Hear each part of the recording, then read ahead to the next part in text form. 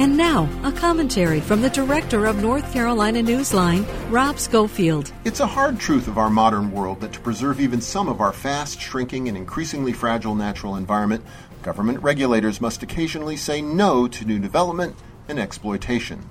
We were reminded of this fact recently when North Carolina's Department of Environmental Quality was forced by a state administrative law judge to enter into an agreement with a mining company to allow a controversial expansion of the quarry adjacent to Wake County's Umstead State Park.